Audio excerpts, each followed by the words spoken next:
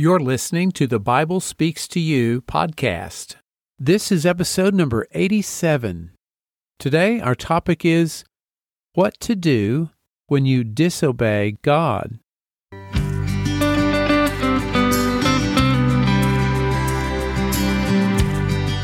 Welcome to the Bible Speaks to You podcast. I'm James Early. This is the place to explore and rediscover the original Christianity of Jesus. Each week, we take a fresh look at the Bible and dig down beneath the surface of things to the deep spiritual meaning and see how we can apply it in our daily lives to learn how to pray more effectively, experience the healing presence of God in your life, and begin to get a taste of what Jesus meant when He promised us that the kingdom of heaven is at hand. So, let's jump right in.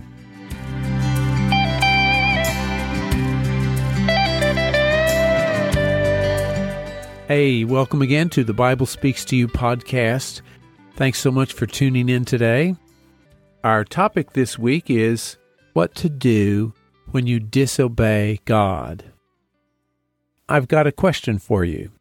When you make a mistake and someone points it out, what is your first inclination?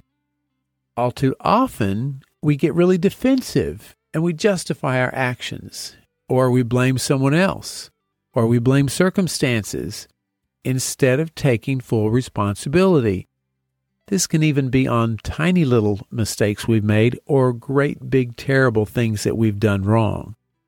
We tend to avoid taking responsibility, we blame someone else, and sometimes we even deny that we did it because we don't want to admit that we made a mistake.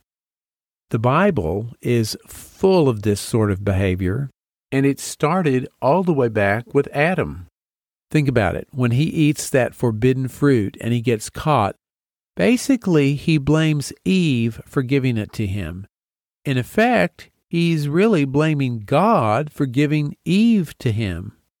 He never accepts his own responsibility in the situation. Have you ever wondered how things might have been different for him if he had repented right away and gone to God and apologized and said, "Lord God, I am so sorry. You told me not to eat that fruit, and I did it anyway. I accept full responsibility, and I'm sorry I let you down." How would that have changed the narrative? We'll never know, but it's something to think about. Instead of acknowledging his disobedience to God and repenting, he literally went and hid in the bushes. There are lots of stories in the Bible where someone sinned and did not repent. Sometimes it's one person. Sometimes it's a group of people. Sometimes it's almost the entire nation of Israel. Let's just say it doesn't usually work out too well. In fact, it never really works out in the long run for those people. When the Israelites as a whole disobeyed God, they lost battles. They experienced plagues, and ultimately they were defeated and taken away into captivity in Babylon. So that's kind of the result of when you refuse to repent. Things do not go well for you. What I really want to focus on today is what we should do when we sin, and more specifically, what we should do immediately after we sin. This is a good place to actually consider the question, what is sin? How do you know if you've sinned or not? Sin is thinking or acting in a way that's unlike God. God made us in His image and likeness, and when we do things that are not like that image and likeness, and when we entertain thoughts that are not like the image and likeness of God, that is sin. If you think of yourself as less than God's image and likeness, then you're going to act that way. And it's not just the actions that you have done or the things you haven't done that you should have. It's a mindset. Of course, it would be better if we had never sinned in the first place. And I'm sure there are lots of times in your life when you have been tempted to do something that you knew was wrong, and you resisted and you held firm to what you knew was right, And that is such a wonderful moral victory, and it makes us feel good and faithful. But there are times when fear takes over or pride rules in our hearts. We let other people or other situations influence us, and we break one of God's commandments, or we don't follow His directions in a given situation. So what do we do at that point? Well, of course, the answer is we should repent, and the sooner the better. But let's face it, that's hard to do sometimes. We don't want to admit that we made a mistake. We don't want to admit that we've sinned. Let's look at one of the classic examples in the Bible of someone who sinned and did not repent right away. We're talking about King David. King David was a man after God's own heart, the Bible says. But how did this man after God's own heart behave when he committed adultery? Not too well. He did the exact opposite of what he should have done. When he learned that Bathsheba was pregnant, he knew he had broken God's law, and he was going to hope that nothing came of it. But when Bathsheba was pregnant, then he was faced with the consequences of his sin. And so what did he do? Well, let's just stop right there. What should he have done in that situation? He could have had enough humility to go to the priest and confess his sins, to ask God what to do, how to rectify the situation.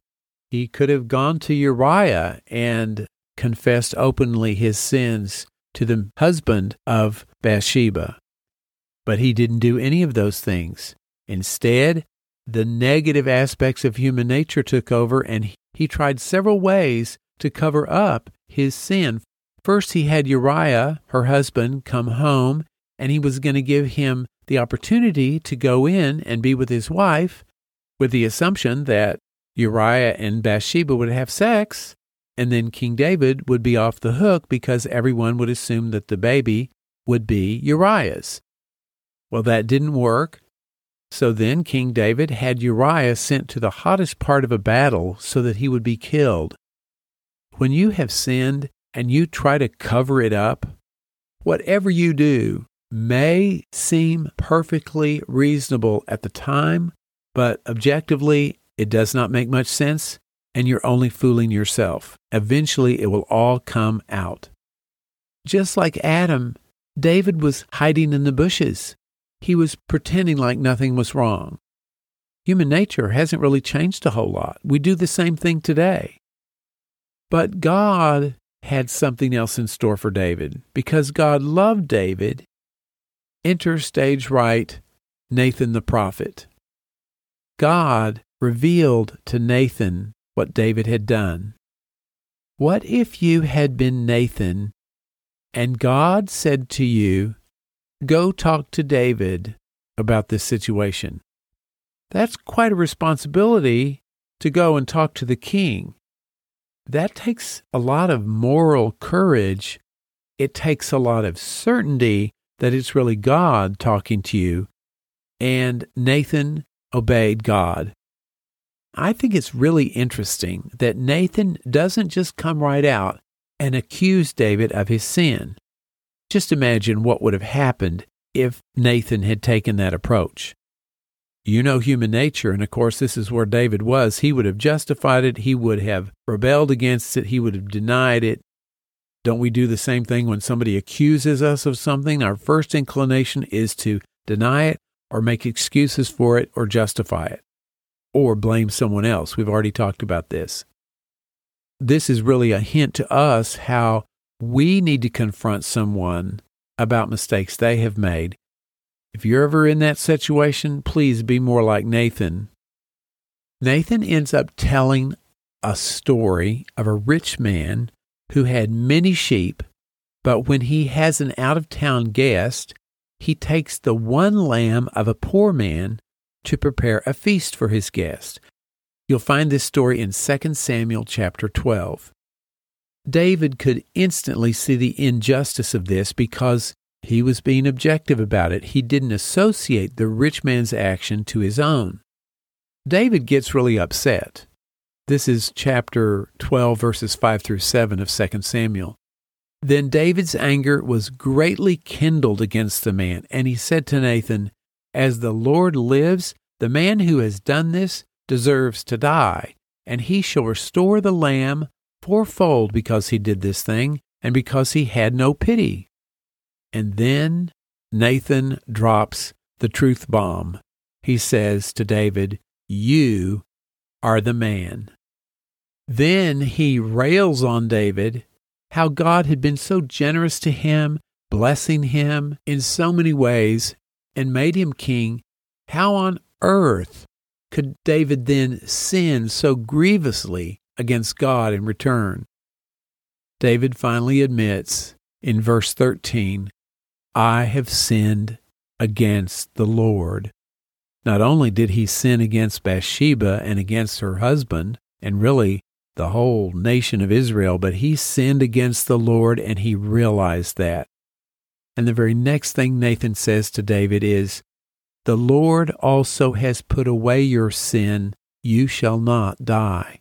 Even though David had pronounced that the man who had taken the sheep from the poor man should die, God is saying, "No, that's not what I'm going to require of you." Here's a simple rule to follow when we sin. It's called repentance, and the sooner the better. Repentance is so important because it allows us to experience God's forgiveness. Until we repent, until we realize that what we did is wrong, our heart is closed, our hands are clenched tight, and we can't accept God's love and God's forgiveness. We have to realize that what we did is wrong. Is it really that simple? Yes, it is. Well, then why do we resist this need to repent? Why do we think we can keep making excuses, cover up our mistakes with self-justification or blaming others? Why? Well, because we lack humility.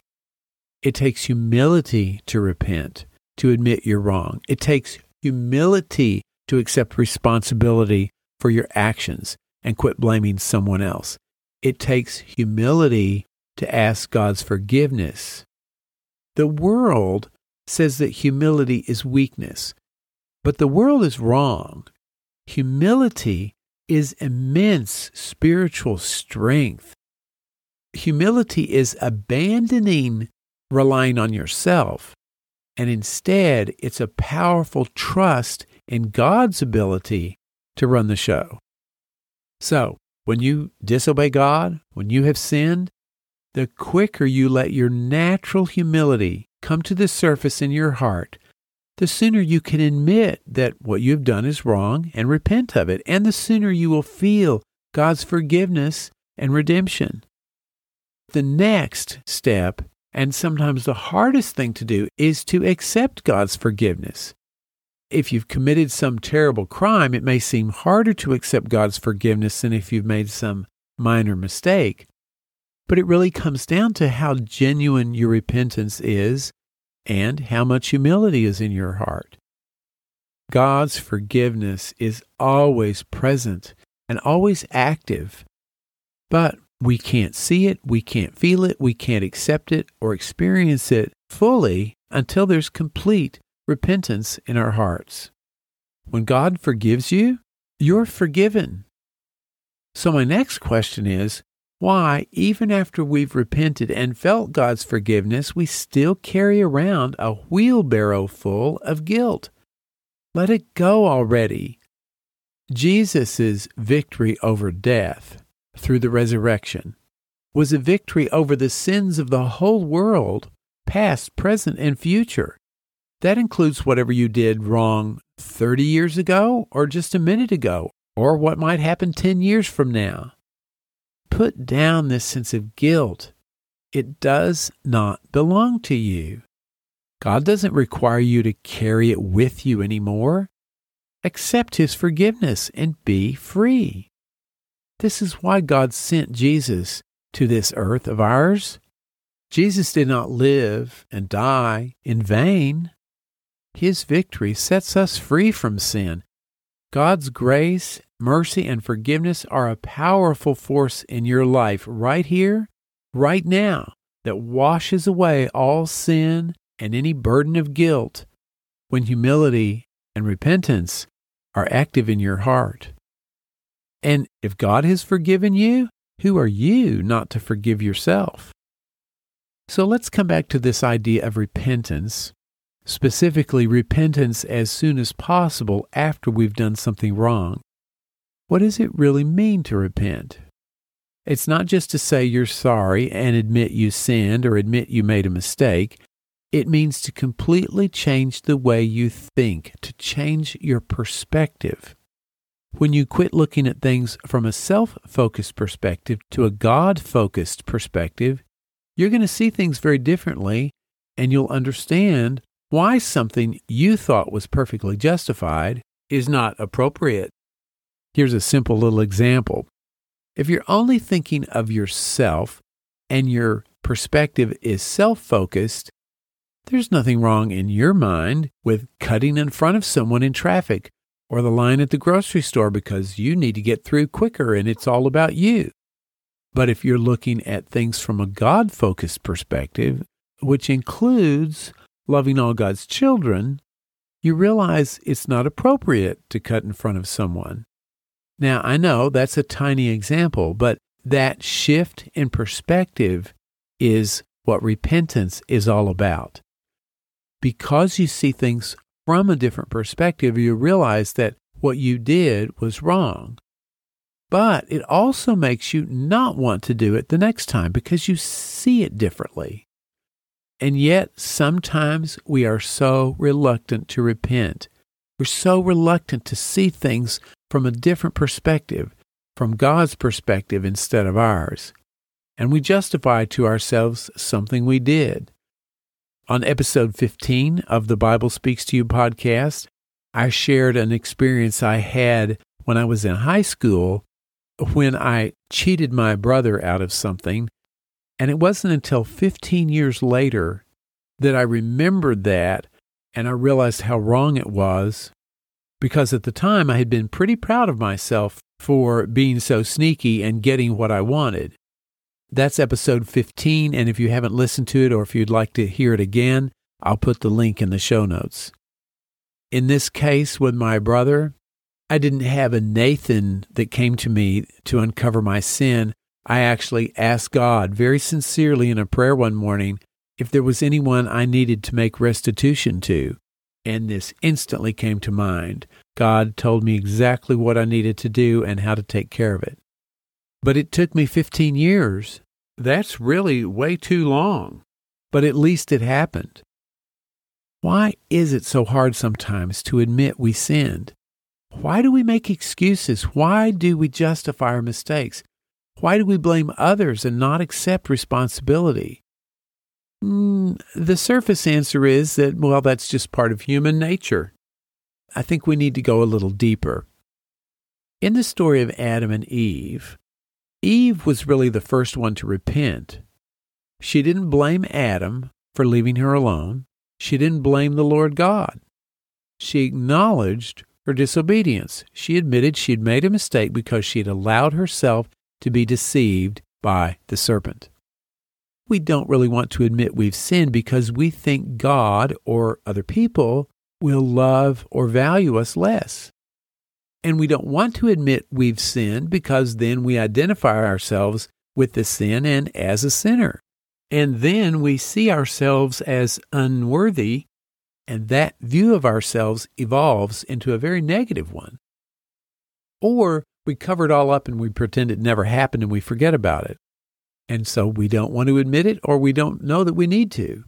But actually, when we admit that we have made a mistake, that doesn't make us less valuable. The reverse is the case. That makes us more valuable. In fact, when you repent, the angels in heaven burst out singing. Jesus says in Luke 15:7, I tell you, there will be more joy in heaven over one sinner who repents than over 99 righteous persons who need no repentance. Well, that's pretty exciting. Every time you admit that you've done something wrong and truly repent in your heart and change your perspective and see things from God's perspective, the angels in heaven are singing for joy. The next time you realize you have disobeyed God, either in a big way or a small way, don't try to hide from God or from other people like Adam did. Don't blame others for your mistakes like Adam did. Don't try to cover things up or justify it like King David did. Admit to yourself and God that you were deceived by the serpent like Eve did. Then accept God's forgiveness, forgive yourself, and move forward. And if God sends someone like Nathan to you, listen with your heart. Don't resist, don't self-justify, because not only do the angels sing in heaven when you repent, but you will feel much better. You will feel a burden off your heart. The more you do this, the better you'll get at it. The more quickly you'll be able to admit that you've made a mistake. And the more we truly repent and see things from God's perspective, we won't be tempted to do the things we shouldn't. We won't want to do them. The more we practice this immediate sense of repentance, this immediate shift of perspectives from seeing things from our perspective to seeing things from God's perspective, we begin to bear witness to the good news that Jesus promised us, that the kingdom of heaven is at hand. In the kingdom of heaven, there is no sin. In the kingdom of heaven, there are no temptations. In the kingdom of heaven, there's no need for repentance because we will only see things from God's perspective. We will see things the way He sees things. That's really the goal that we're striving for, is to see things from that perspective that the kingdom of heaven is at hand. So getting back to this idea of repentance as changing your perspective, please take a moment and ask God if there is anything that you need to repent of, to change your perspective on, to look at things from God's perspective instead of your own, from a more spiritual perspective instead of a material perspective. We all need to do this. Maybe it's something we haven't dealt with. Maybe it's something we've forgotten about. Maybe it's something we have covered up. Maybe there's something in your life you've blamed on other people or circumstances, or you haven't accepted full responsibility on. Whatever it might be that somehow fits into one of those categories, take an honest look at that. In your heart, quit justifying what you may have done that was wrong. Quit trying to avoid it, and don't try to hide from God like Adam did. Accept responsibility for your thoughts and your actions, and then repent, rethink.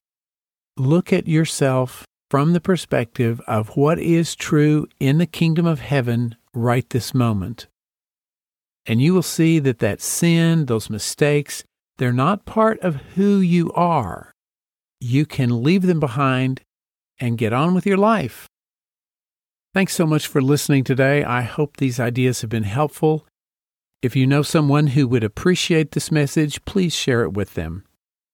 If this is your first time to the Bible Speaks to You podcast, or if you haven't subscribed yet, please subscribe. Just go to the website, thebiblespeakstoyou.com, and click on the subscribe tab. As always, I will have in the show notes for today's episode all the Bible verses that I mentioned. You can find the show notes at thebiblespeakstoyou.com/087. This is episode number 87. And as I mentioned last week, episode 100 is coming up pretty quickly. And I'd like you to help me celebrate by answering this question. If you could talk to anyone in the Bible other than Jesus, who would it be and what would you ask them? And I'll let you know how to share your answers with me in the very near future. If you have any questions or comments about today's episode or about the Bible in general, or if you have an idea for an episode in the future, please contact me. I'd love to hear from you.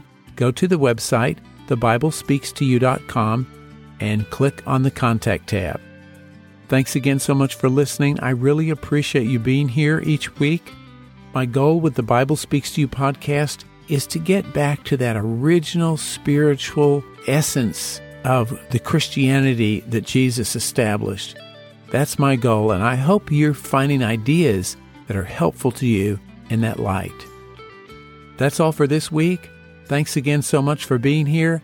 I'm James Early with the Bible Speaks to You podcast. Have a great week. Take care. We'll see you next time. God bless.